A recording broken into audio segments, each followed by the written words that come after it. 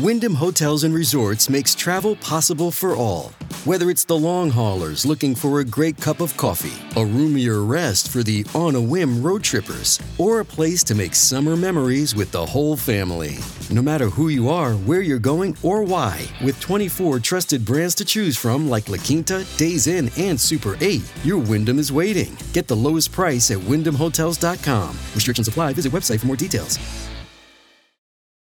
When you need mealtime inspiration, it's worth shopping Kroger, where you'll find over 30,000 mouth-watering choices that excite your inner foodie. And no matter what tasty choice you make, you'll enjoy our everyday low prices, plus extra ways to save, like digital coupons worth over $600 each week. You can also save up to $1 off per gallon at the pump with fuel points. More savings and more inspiring flavors make shopping Kroger worth it every time. Kroger, fresh for everyone. Fuel restrictions apply.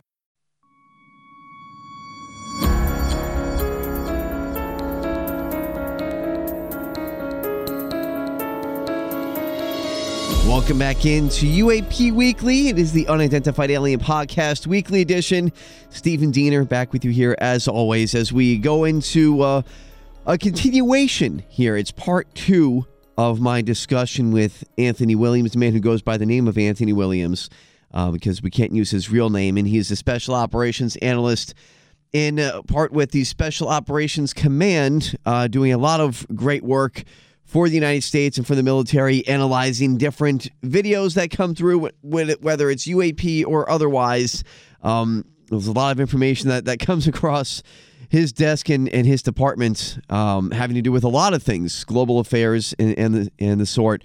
But one of the things that he deals with, as you heard in part 1, is a lot of UAP reports and news and videos. It's really interesting stuff, and Anthony Williams is privy to a lot of information, and he was kind enough and gracious enough to spend his time here with me on UAP. So much time that we had to break this in to 2 parts for this discussion because we spoke for over an hour and a half. So that's why I said, you know what? Let's come out with a part 2 and we'll break this up nicely. So today is part 2 of this discussion. Some of the things we get into that you didn't hear in part 1, as we are basically just going to pick up right where we left off. No skipping anything, just going to pick it right up in the conversation where we start talking about what is the U.S. military not showing us. Of all the UAP videos that have come out, whether it's the jellyfish or any other video that we've seen, what are some of the video, or the Mosul orb, all these different videos that have leaked? What other videos have we not seen? So we get into some of that. Apparently, there's a lot more than we realize, and very, very interesting on where they're showing up as well. So we talk about that, and we get into the case of the Miami aliens. What was going on there? What is his take on it from his professional point of view? And what kind of chatter has he come across in his own work, analyzing all this stuff? What's being said behind the scenes? Is there anything being said behind the scenes? Or are they hiding things from him? There's a lot to go into with that and much more. Really great discussion here. To finish off this discussion, it's part 2 with myself and Anthony Williams, behind the curtain of military intelligence. Here you go. Can you elaborate at all on some of the stuff that the general public has not seen that you guys are analyzing? Like any type of tidbits without getting anyone, including yourself, in trouble?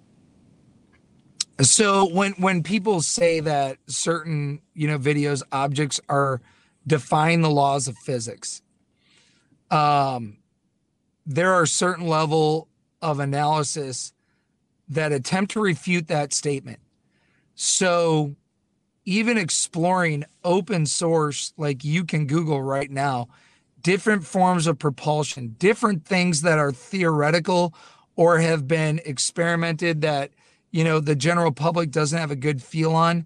These things that may be better refined in these classified and compartmented programs may be a thing. So there's another whole level of scrutiny involved into plausibility that would not be readily known to the average observer. I will say that different videos that have been seen of objects flying through combat zones, there are more than just what has been released to the public. And I think what we've seen released to the public is because some either brave or crazy soul, leaked a classified video, a lot of these videos are classified just because of the platform that recorded it. You know, those have been leaked, so those have been seen. That doesn't mean everything that has been seen has been leaked, and I'll leave it at that. Interesting. Okay, and that, you know, also you start to think about why these things over battle zones, but I guess that's an entirely different question. But I'm wondering too, and this goes, I think, to the bigger picture. You talk about, you know, the cover up, so to speak, right? Everybody hears the word cover up and they think, oh, you're one of the crazy conspiracy theorists. But when you talk about just the hiding of secrets, whatever you want to call it, over the past 80 plus years, possibly, here we are at the point in 2024 where they are so deep in the operation of hiding secrets and hiding truth from the general public. I wonder personally, and I want to get your opinion on it, do you think it's to the point where the government or government entities or private companies, whoever it might be, or all the above, are to the point where they don't want to disclose? Because ultimately now that means, well, shoot, we're going to have to admit that we've been lying about X, Y, and Z for the past 80 years. And, you know, X, Y, and Z can now possibly get us in trouble because we broke some laws on this other end. And we've been lying about it for so long, we're going to have to admit to everything. Right. Well, yeah. So here's my thought. Here's my personal belief based on what I have studied and what I've had access to that the average person doesn't. And here's how it translates in my mind. If you look back to MK Ultra, the CIA program, when that came out, real quick question, think CIA is happy or not happy? They probably were not happy about it. Really not happy, right? Like really not happy. And it doesn't mean everybody in the CIA wasn't happy. The people that were involved in it that thought this was righteous work, they're really not happy. So let's take that approach looking at this subject, right? Up until the Trump administration, the Air Force was the entity responsible for space warfare, right? So they had the Space Command, the Air Force Space Command within the Air Force that still exists today, just in a little bit different role. We now have the Space Force, that leverages different aspects of space down in low Earth orbit, medium Earth orbit, geosynchronous space, all these different levels of orbit, which we could go down a rabbit hole just with that. Prior to Space Force, for all these decades, the Air Force was responsible for this.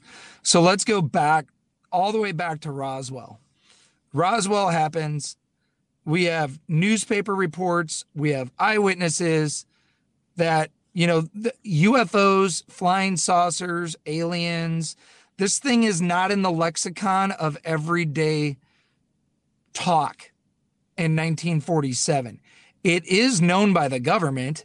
We have the Foo Fighters in 45. We have other known, sightings throughout the time, arguments going back to the 30s. The government is aware that there are these things. And who is the first one to change the story from eyewitness account to government story? It's the Air Force. The Air Force, the very next day, takes physical control of the items recovered in the crash, takes control of them, and then immediately puts out a story that doubles down. And it's the first time we see, an eyewitness account that is completely refuted by the government and buried away. And the explanation doesn't make sense. The punishment doesn't fit the crime. So the actions that the Air Force took with those items do not match the fact that they were weather balloon parts, right? So we see our first rub with Air Force action. Now, within the Department of Defense, within our government, within our military, people hire private companies all the time and contract out various levels of work. All the companies' names that you are hearing being thrown out by Dave Grush, by some of these other people that are coming forward, the Lockheed Martins, the Raytheons, the Northrop Grummans, all these big companies, they are aerospace companies. They have had contracts with the Air Force for decades, going all the way back to the 40s and 50s. So as the Air Force is the first, and they are looked at with all the most precious sensors, whatever that level of technology exists, when it talks to space and sky, they are the proponent for that capability and for that knowledge. And they have been the hardest refuters. Okay. Now we're talking about FOIA becoming national law. How do we move things out of government hands so it can't be FOIA'd? Well, one, the government can deem anything part of national security and not have to release it. But an easier method, too, and also a way to get people working on stuff, is give it to your trusted agents, your trusted big companies that have been your lead for aeronautical technology for decades, for over half a century. And with that, you get these company names. If you look at the UAP task force report that came out in June of 2021, they talk about 144 incidents that came in that were analyzed. Of that, in that report, only 31 came in from the Air Force. They have all the sensors, space, ground-based, air-based, all these things. Why does the Navy, which their main thing is boats, a supplemental capability is aircraft, why does the Navy have so many more reports on this stuff than the Air Force, whose sole capability is space and air? Okay, so the Air Force is 31. Of that, only 16 were analyzed to make that report. So of the 144, 143 were deemed anomalous. Of that, 16 were from the Air Force. Almost just a little over 10%. All the rest came from everybody else. So the people with all the capability to grab it have only a marginal amount. Of that, 12 were verbal story only.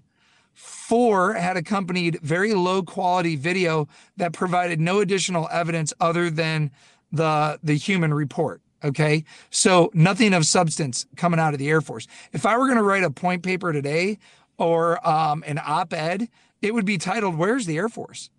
And if you look at quantity having a quality all of its own for the mass civilian reports over the decades, the absence of reporting has a quality all of its own.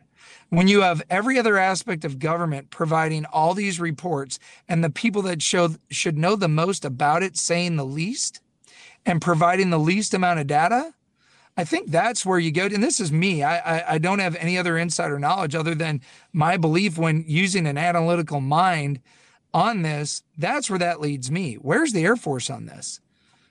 If someone's hiding something, it's probably the people saying the least or saying the bare minimum to not raise eyebrows. Well, we'll make sure that we have a few reports, but we don't want too many. And none of them are going to be good enough to where anyone's going to want to dig into them. That's what we got in that report. Where out of 143 that were deemed anomalous, 90% didn't come from the people that should be able to grab the most amount of data. So essentially, the Air Force, as far as a branch in the military, would have the most to lose with a lot of this information coming out or putting out the information themselves. It sure seems that way, even to the aspect of, in that report, it cites, Eglin Air Force Base and Seymour Johnson are 2 of the most incidents happening around those bases as reported by the Air Force and the Navy. Well, when our representatives go down to Eglin Air Force Base with their highest level of security clearance, they're stonewalled again by who? Right. By the Air Force commanders of that installation. So,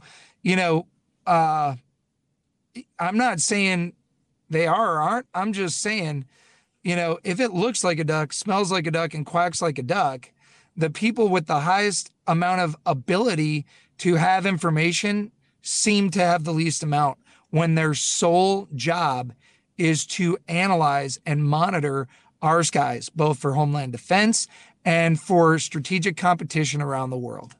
So to me, if you go back historically and you look at what's happening right now, where is the Air Force? They're obviously absent from the conversation. So it sounds like, Anthony, that there is a power struggle really happening within the military itself and within the intelligence communities in the military, that there's almost like a back and forth of, I want to say something. No, you're not going to say something. Am I accurate with that? Yeah, it's not so much a back and forth as much as it's stovepipes, right? So if if the Air Force is a proponent for this specific project for, developing a hypersonic weapon system, well, that's going to be compartmented. And even though the Navy has things to do with flight, and maybe they'll employ that system, they don't necessarily get to know what the right hand is doing during development. Okay. So these things are stovepipes. So, DOD blanketly puts out, hey, you need to report this. Here's how you do it. But that the reporting is stovepipe. So Navy reports their stuff, goes up through their intelligence process, and then goes into the intelligence community writ large for analysis. The Air Force, their stuff is stovepiped, and their guidance may be different. So it's not a matter of a power struggle between Navy, Marine Corps, Army, or Air Force.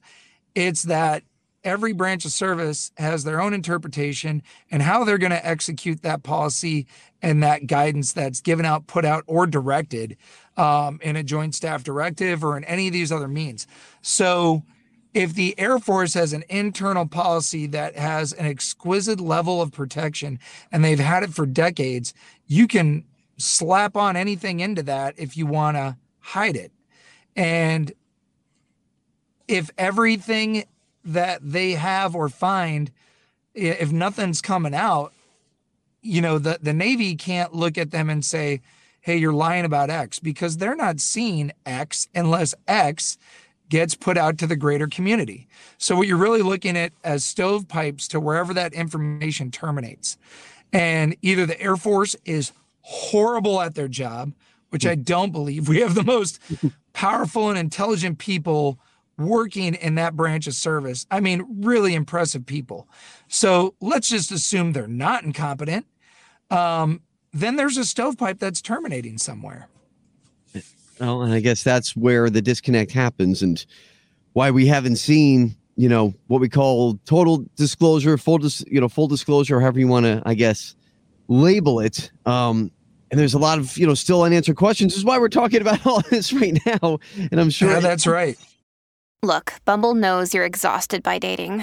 All the must not take yourself too seriously and 6'1" since that matters. And what do I even say other than, hey? Well, that's why they're introducing an all-new Bumble, with exciting features to make compatibility easier, starting the chat better, and dating safer. They've changed, so you don't have to. Download the new Bumble now. This episode is supported by FX's Clipped, the scandalous story of the 2014 Clippers owner's racist remarks captured on tape and heard around the world.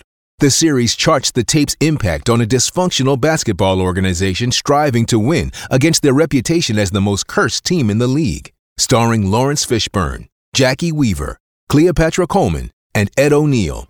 FX's Clipped, streaming June 4th, only on Hulu. This episode is brought to you by Shopify. Whether you're selling a little or a lot, Shopify helps you do your thing, however you cha-ching. From the launch your online shop stage, all the way to the we just hit 1 million orders stage. No matter what stage you're in, Shopify's there to help you grow. Sign up for a $1 per month trial period at shopify.com/special offer, all lowercase.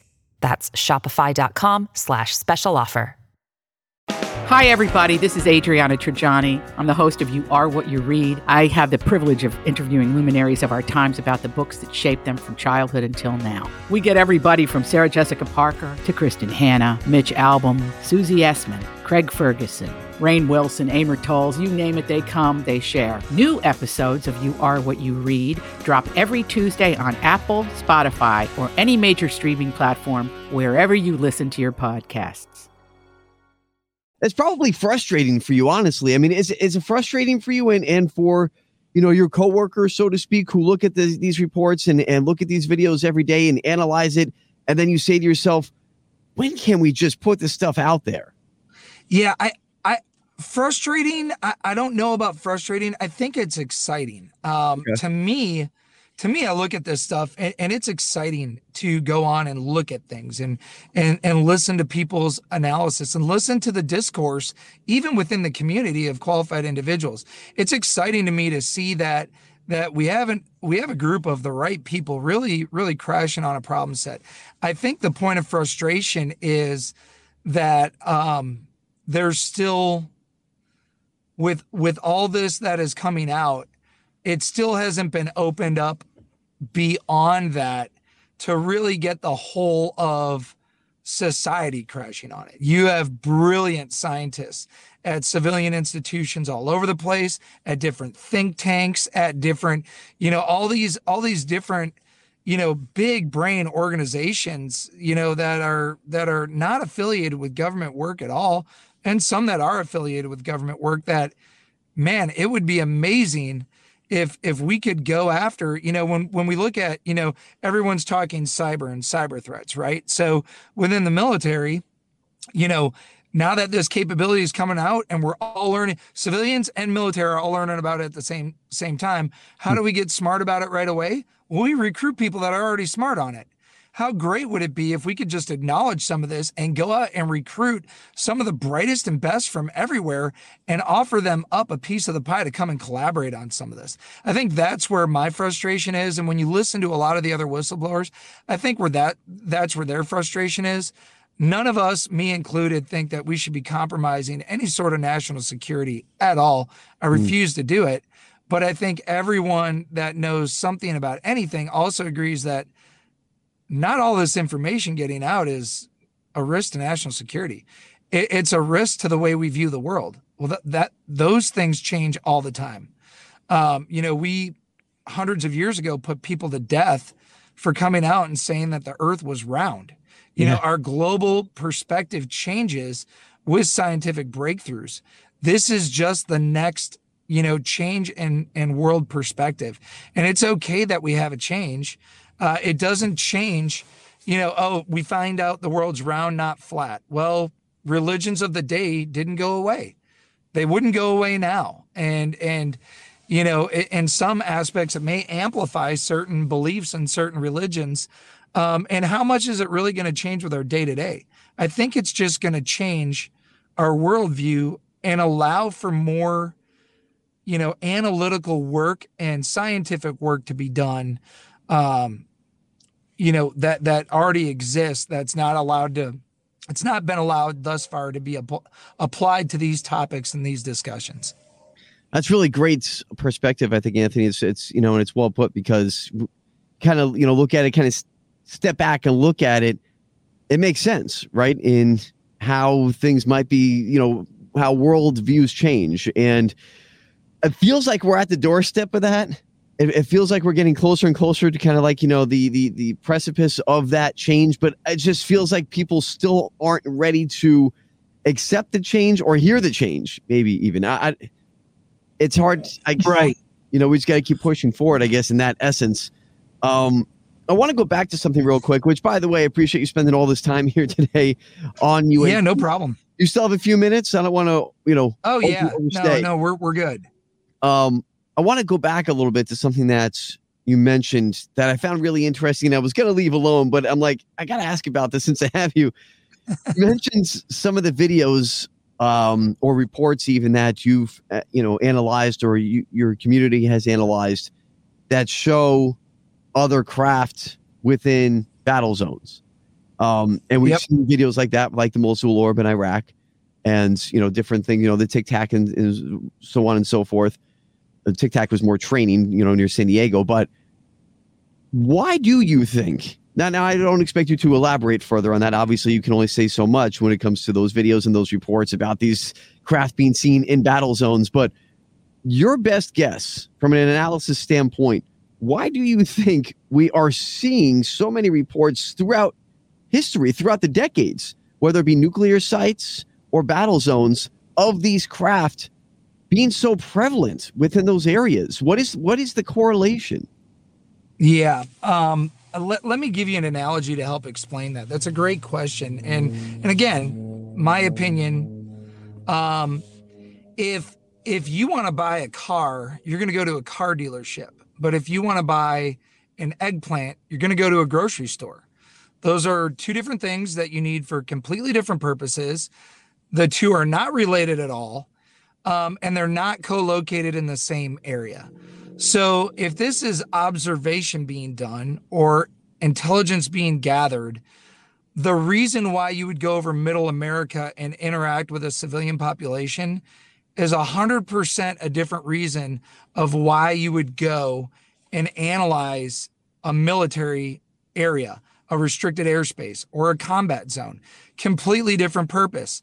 The things that are going on with potentially cattle mutilations or all these other different things that are potentially part of this, there's a big difference in what they could be wanting to glean, right?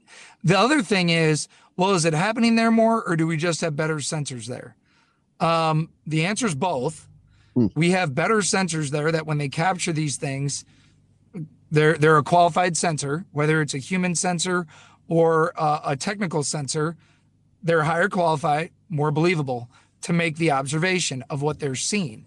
But back to something I said earlier, quantity has a quality all of its own. When you have before internet, before national media, when you have thousands and thousands of reports coming all over the civilian population, all across the 48 states, and honestly, globally, all having similar stories, and there's no way those could have been shared, and there's no way within the same week, month, the same thing could have been seen, described the exact same way all throughout. So quantity has a quality all of its own. If some of those are fake news, not all of them can be. Some of them are too specific to not be real. So why over a combat zone? Why over our nuclear sites? Why over our military test range? Well, that is the highest end of our technology, our capability, and a keyword, use. In a combat zone, you see this technology being used. In a training area, you see this technology being practiced or trained with. So if someone is observing that or wants to learn about that or why this is occurring, that is a practical application. You don't just buy a car because of its looks. You test drive it, you learn all about it, you study it, then you make an informed decision. Why would they be observing combat zones? Because it is a practical application of our highest ends of technology applied in the most violent and horrific of ways. Even if you're from a society, from an unreached population of the planet, and you got piped in a reality TV show of a combat zone, you'd be glued to that. You'd be like, what are these people doing? Mm-hmm. Even if you're unaware of the geopolitical landscape that led to the war or the conflict, you'd be glued to it. It would look horrific. So why they would be seen over Kansas versus Baghdad, I feel two very different, distinct reasons, analyzing two very different things. You are not going to see over Kansas what you're going to see over a combat zone. And in Kansas, you are not going to be seen as likely to do other types of research or observations that you can't do because of the volume of high quality sensors in a combat zone. Does that make sense? It does. And I think it kind of brings up a concerning thought in my mind, to be honest with you, because it sounds like it comes down to straight up reconnaissance. And then the question is, well, if this is reconnaissance from a, call it, extraterrestrial point of view, then you're talking about reconnaissance one of two reasons. It would be reason one, we're watching out for you guys. We want to make sure that things don't get out of hand. So we're watching your capabilities and how much you're evolving and what you're doing, which, is obviously a prevalent theory with some, alien theorists, I guess, if you want to say, kind of like a Big Brother reconnaissance type, right? Big Brother's watching to make sure that you're not going to, break your leg when you're jumping off the roof or something. The other reason for reconnaissance would be, what are your capabilities if we get into a fight? What are your capabilities? What are your techniques if push comes to shove and we have to go up against one another? So there's one of two reasons for reconnaissance, and that's just my outlook, no military background or anything like that, like yourself. Yeah. Am I off base there, or? No, you're not. And that's what goes to, I really appreciate your analytical brain. So, course of action A, observing with the Big Brother lens, right? Like, let's get into that. That should be comforting. Right. If there's someone that's watching us, like how we studied chimpanzees and how they start murdering monkeys to eat monkeys, that's a real thing. If people didn't know about that, we're observing that. We're learning more about it. They're not a threat to us, but we're still observing it and watching their behavior and learning. If the monkeys started to develop weapons that could subsequently wipe themselves out or hurt other species or wipe us out, we would interdict like a big brother. So if that's the purpose of the observation, then that should be comforting. If the second is assumed, if we assume that potential for adversarial interaction with these other civilizations or other entities or people from another dimension or whatever, wherever they could be from, if that's the assumption, then we're putting on our world bias that we must be close to the peer level with them. When the U.S. went to war in World War II, there was no assurance or even belief or honestly very little confidence that we were going to win. But we knew we had no other choice but war. And there was a lot of praying and a whole country approach. When we invaded Iraq in 2003, we didn't know how many casualties we would take, but there was no doubt in anyone's mind we were going to win that. We were a superior military fighting an inferior military. So for us to assume that this phenomenon or this species or civilization, whatever, is threatened by our technological advancements, that is putting an assumption on them that we are closer to the peer level than we are inferior level, and they may need to check us before we are a threat to them. Since we don't even know, since we don't openly know who quote unquote they are, or how to even find them, or maybe we do, number one could be plausible or it might not be at all. And I'm not saying I support or defend the second option of, they're studying for nefarious reasons. I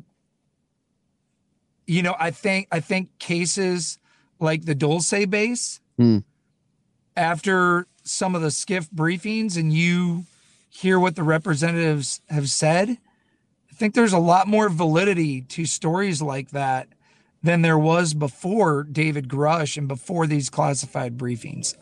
But that doesn't mean that there is we're approaching an imminent, War of the Worlds scenario. Doesn't mean that we're not. That could be the terrifying truth that, that some people say is behind the need for not disclosing. I can't say that one way or the other, but you're right. You're looking at that the right way. Either it's Big Brother, which should be comforting, that's not going to let us blow ourselves up, or, it's someone, and maybe it's someone just looking at how we're using the resources on our planet, confused as to why we didn't take the Tesla route and why we took the combustion route. It could be that simple. Hey, we have all the same resources you do, and we got to a way different answer, that now we're getting to, alternatives to fossil fuels.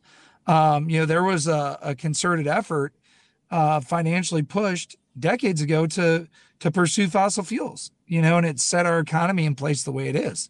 So, maybe there's a third option. They're just confused as to how we got to where we're at. Now they're studying every aspect of it. Yeah, no, that's fascinating, man. And it's just, I know we'll have much more to talk about in the future. So I do want to get to a couple more things before I let you go on your way here today and get to all the, important work that you have to do. One of the things I wanted to get to was actually, for me, local, as you know, and, any listener knows to the show I've mentioned before, I'm down here in South Florida. That's where I'm stationed, so to speak. And something happened here within the past couple of weeks, really at the start of the year. I mean, literally like almost New Year's Day for 2024. We started off the year with reports of 8 to 10 foot aliens in Miami at a mall in Miami. And there's been a lot of talk about this. The episode I did last week was about it, spoke about all the different theories and the reports and the questions. What is your takeaway on that? Were you guys talking about that at all in your, in your community of, special operations where you're looking at all these things? Does that come up? Are you guys looking at reports from, these strange 8 to 10 foot alien reports out of Miami? Yeah. So first of all, I thought you nailed it. with thank with you. your with your approach to it. I really do. And so yeah, so we've discussed it, and I've had these conversations with people, and it goes back to where's the Air Force, right? That same mindset. So let's look at just the facts, just what we know are facts. Miami is a major metropolis area, right? Right. Massive population, huge. I don't have the exact number, but it's more than the population of the capital, Pierce, South Dakota, right? Yeah. Like it is a massive city, massive police force.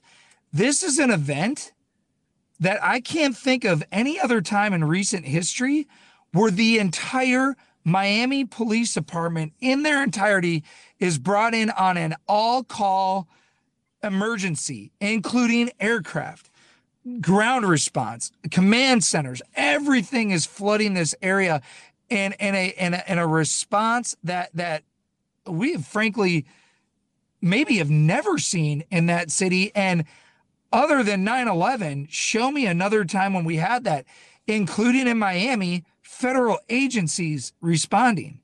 Again, other than 9/11, and before that, maybe the bombing of the World Trade Center or the Olympic bombing in '96 in Atlanta, show me a time where we've had a city that large crash federal assets, everything the city has to bear, and it doesn't make the news.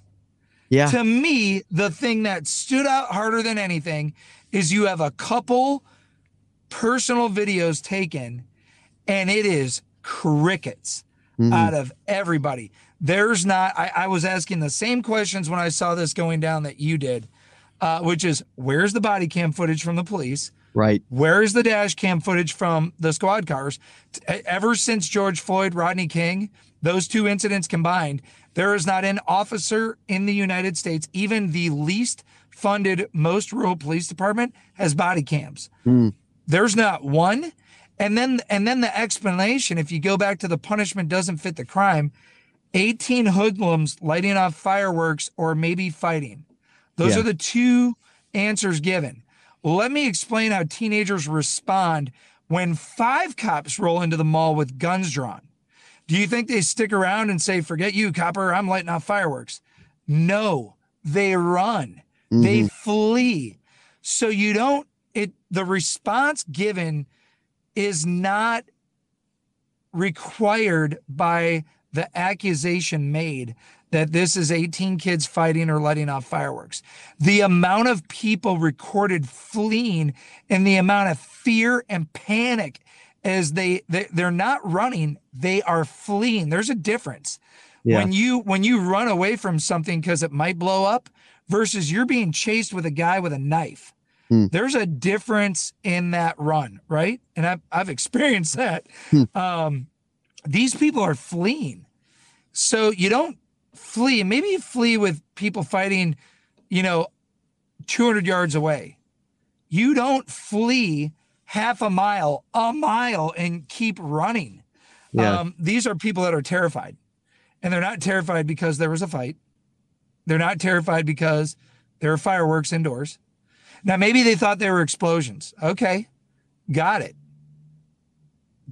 Is that requisite of an whole of government response to that level when even initial responders could say it's fireworks? No, that would not be that way. And the fact that it didn't make the news, let's say it's fireworks and we hit the Batman red light and the whole of government crashes on it. There would be no problem with coming out on the news and saying, wow, wild times in Miami Mall tonight. Yeah. Think about the guy that crashed the border, the guy and his wife that crashed the border patrol station up on the U.S.-Canadian border. Right. That first came out as terrorism. Did the whole of government respond? No, just the local people to that area. And we thought it was terrorism. It got reported as a bomb, secondary device, terrorism. It came out within 4 hours that, it wasn't a bomb, wasn't terrorism. A guy arguing with his wife. We don't know what the motivations are, and we never will. That got reported. That made national news Yeah. Right off the bat. Something like that incident. So again, it goes back to sometimes no reporting is reporting in itself. The fact that nothing was said, spoken, or allowed out tells me the same thing that you concluded. There is way more to this than the story that's being told. A story of reality is definitely being concealed. And if some firsthand accounts are saying what they're saying, that is plausibility right there. Not saying that that's what it is, but I came to the same conclusion you did. And did you guys see anything come across your desk, so to speak, with any of these reports, anything to refute or corroborate, any one report versus the other? The discussions really just revolve around what I said. Okay. To glean that type of response, we look at other incidents that get that type of response. Gotcha. And then we look at other massive incidents that are all over the news, sometimes for days, that don't get that response. Yeah. And for that type of response and that lack of reporting, it's deliberate. They're deliberately concealing whatever really happened there. That's obvious. And that's a conclusion we've all come to as well.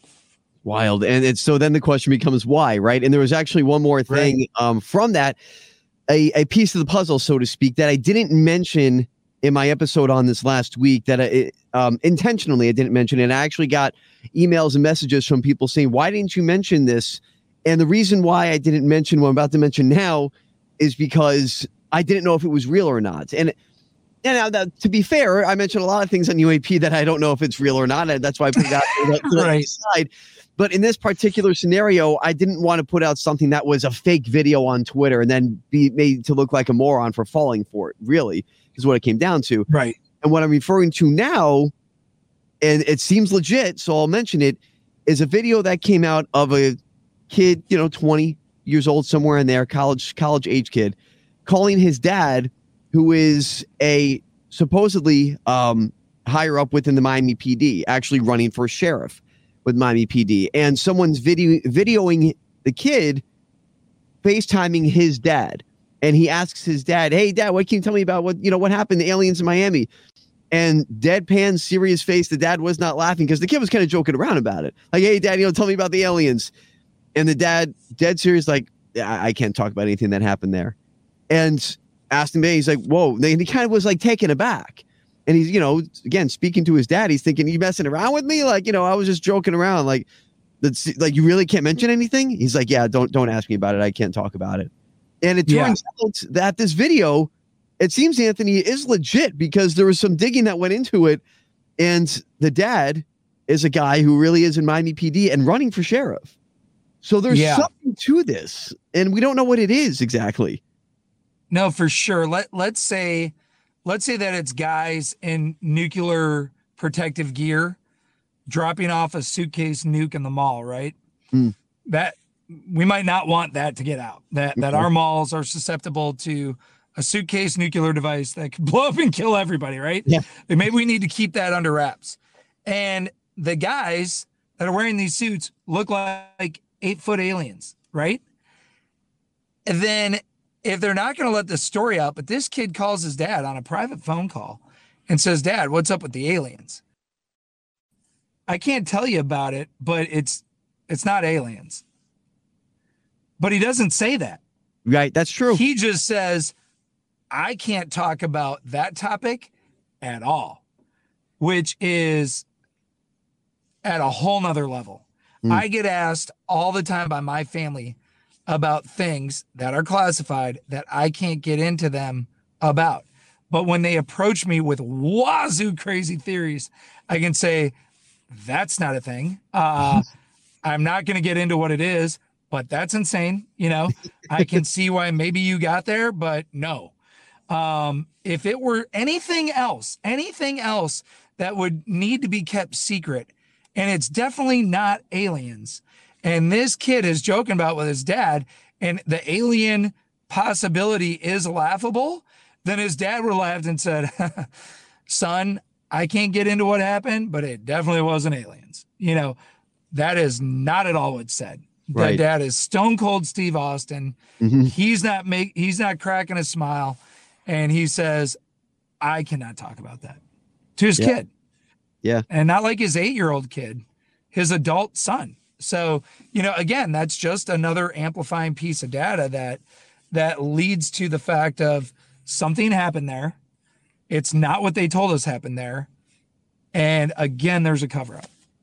Again, yeah. And I think that's the key word. And I think something else worth mentioning there from that particular video that we're talking about, the dad didn't know that the FaceTime call was being recorded. He didn't call his dad and be like, hey, Dad, I'm recording this call.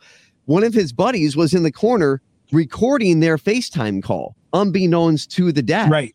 So he didn't know that was even going to go out on social media. So even more so, the dad's thinking he's having a private FaceTime conversation with his son. And in that moment, he's still telling his son, yeah, don't ask me about it. I can't talk about Miami. Right. 100%. 100%. I know. Yep. I don't know. I'll get you out of here on this, Anthony. Again, thank you so much, Anthony Williams, spending so much time talking about this. Your second appearance here on the show. You are a wealth of knowledge, someone who has served our country, and thank you for that. I've thanked you before, but I'll thank you again for serving our country the way that you have over the years, in combat and out of combat. And you're someone who works within, special operations analysis for all these different things that are going on in our world right now, even outside of, talks of UAP and aliens. There's a lot of other things that you watch and take care of as well, with global affairs. So your time is valuable and your work is valuable. So again, I appreciate all your time that you give here. That said, after that long prologue, I'll get you out here on this. What is your view on the course for disclosure? Kind of taking everything in that you've analyzed and, been read into over, let's just say the past 5 years, and the way that it's developed and ramped up. What is your view for, I guess, how you see this going? Are we heading toward catastrophic disclosure, as they say, where it just, boom, everything's going to come out, deal with it? Or are we heading more towards kind of where it's been? Here's the slow drip. Here's a little bit more information. Here's a little bit more information. Or is it an in-between? How do you see this playing out in the future? So great point. First of all, as we're wrapping up here, I want to say thank you for having me again. It's an honor to be on your show. Additionally, I'd like to say that this show and other podcasts like it are the real honest discussions that can be trusted by people today. And it's important work. It is these type of podcasts that have driven and created a large amount of content that demands answers. Okay. So, and it leads me to my final point on disclosure and where I think it's going to go.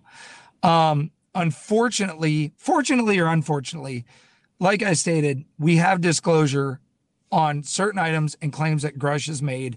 They have been validated by congressional representatives. Whether people think that's good enough or not, it is what it is. That's a reality. The problem is from here on out, and I use the example of MK Ultra with the CIA. How long did it take for the CIA to regain the population's trust after MK Ultra? I will tell you that with certain members of the population, they still don't trust the CIA. Before the Department of Defense trusted the CIA again, honestly, was almost all the way up until 9/11. That was damaged for decades. So when we look at disclosure, when the government comes out and whatever level it is that each individual person needs to reconcile in their own mind is good enough for them, when it's good enough for the majority, when we have the tipping point, when we have the, what's the term that's used in business a lot? The, oh man, I'm blanking on it. Big snafu. You probably want to edit this out.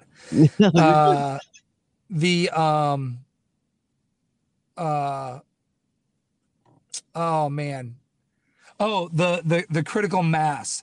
When enough of the critical mass believes that they have been disclosed to, and we hit that critical mass, whether that's half the population, a third of the population, 70% of the population all now believes that this thing is real. The government acknowledges what they believe. Here's where disclosure runs into a problem. Okay, You acknowledge these things aren't created here on Earth by any known means. You admit that they've been coming in and out of our atmosphere, in and out of our water, in and out of everywhere with impunity and unexplainable. You admitted that you captured biologics. Who are they? Where did they come from? What's their intent? Those are probably the next three questions. If the government's honest answer is, we don't know, who's going to believe them? Because it's been covered up for so long that just like the CIA not being fully trusted didn't mean the CIA was lying about anything they put out, but they had to earn that trust back. They had to earn the trust back with other government agencies. They had to earn that trust back with the Department of Defense, and they had to earn that trust back with the civilian population that frankly is in control of government, that owns government. So when the government does disclose to a point where there is a critical mass of the population agrees and believes in disclosure, that is going to push the next set of questions, the next answers being demanded for. And the problem is what we know or don't know. Maybe we know something, but now it does fall into that national security that they're not going to answer. Or what if we just honestly don't know? And either way, that is going to continue to look like a cover-up. That is going to continue to look like hiding.